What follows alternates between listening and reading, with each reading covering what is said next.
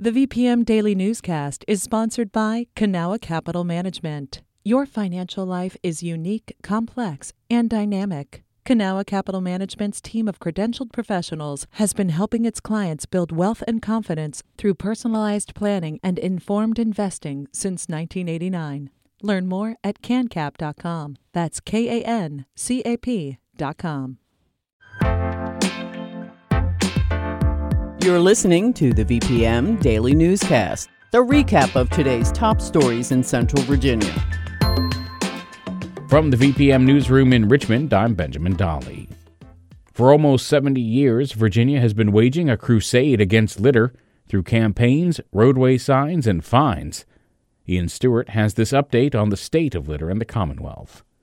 This right here is actually a Chick-fil-A bag. I have a cardboard box that somebody probably just threw out. Julius B. Huggins is showing off some of the garbage he's picked up along Hopkins Road in Chesterfield County. He's president of the Meadowbrooks Estate Civic Association, or MECA, a group that is a small part of Virginia's campaign against litter. We live here, and we don't want anybody's first impression to be a lot of litter when they drive up in here. According to VDOT, the state spends millions of dollars each year trying to encourage Virginians not to be litter bugs through ads and highway trash removal programs. If we can make it look a lot more tidy, that's our goal. But after all of these efforts, is it making a difference? Tracy Leverty from the nonprofit Keep Virginia Beautiful says no. Had we not been creating all this junk all along and we were reusing Tupperware instead of, styrofoam and to-go boxes and things like that, I don't think that it would be that bad. Leverty says one way to combat the influx of disposable packaging is to raise the state litter tax on manufacturers. Right now, they pay a minimum of $20 every year toward trash pickup, no matter what size the business is. Ian Stewart, VPM News. More than 70 tons of litter have been collected in Chesterfield County so far this year through a variety of community service programs. But Ted Barkley from the county's Community Enhancement Department is still seeing trash like old couches and mattresses being dumped along county roadways. And if we can convince those folks to stop, it would be wonderful, because the amount of money the county could save in the efforts that we're doing trying to clean up litter could be applied elsewhere. Barkley says it's a never-ending process because when you clear an area, within a couple of months, the trash returns. The Scott Road Bridge in Henrico may soon be replaced with one that won't allow cars. According to CBS 6, the new bridge would accommodate bicycles and pedestrians only. The current bridge, which was built in 1962, is too low and is hit by trucks several times a year. County officials say it will also be obsolete once the Magellan Parkway Bridge over I-95 is completed. The proposal is looking to build the replacement from a unique material called glue-laminated wood. If used, it would be the first bridge in the continental U.S. made from the material. Next month, the Virginia Rent Relief Program will no longer accept new applications from community members in need of financial assistance.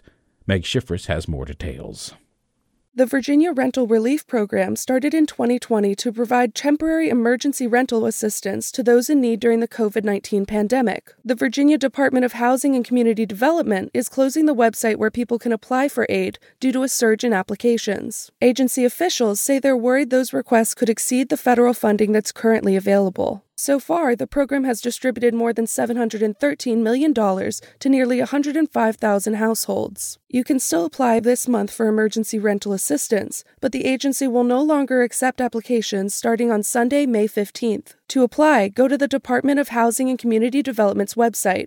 Meg Schiffris, VPM News. This Saturday marks the 71st anniversary of the historic student walkout in Prince Edward County that eventually became part of the Brown v. Board of Education case. Megan Pauley reports. John Stokes was a senior in 1951. He got on board quickly when classmate Barbara Johns approached him about organizing a student walkout to protest the horrid conditions of the tar paper shacks they were learning in. They were not fit for animals. It leaked in there. So we knew we were being programmed for failure. Students like Stokes called the months of planning for the strike the Manhattan Project because of its degree of secrecy, even devising a plan to lure the principal away from the school. Amy Tillerson Brown, education chair for the Virginia NAACP, says student protests are absolutely necessary, even today, to address public school infrastructure. Oftentimes, unfortunately, you may not get to reap the benefits of the protest, but future generations assuredly will. So we have to move, I think, in that hope to continue to speak truth to power, to stand against systems of oppression in any form. A public panel discussion at Farmville's Moton Museum Saturday at 4 p.m. will discuss what the past can teach us about the state of schools today. Megan Pauley, VPM News. For more details about Saturday's event at the Moton Museum, head to vpm.org/news. Several roads in Richmond and near Virginia Commonwealth University will be closed today and tomorrow for the Monument Avenue 10K. This includes Monument Avenue, which will be closed during the event Saturday from Stewart Circle to Willow Lawn Drive. Richmond police say portions of other major roads will be blocked off, including sections of West Broad Street, Grace, and Franklin Streets. The 10K starts at 8 a.m. Saturday. A full list of street closures and no parking zones is available on the Richmond Police Department's website. This has been the VPM Daily Newscast. Some of these stories may have changed since the newscast was recorded. You can stay connected to what matters by heading to vpm.org/news or follow us on Facebook, Twitter, and Instagram at MyVPM.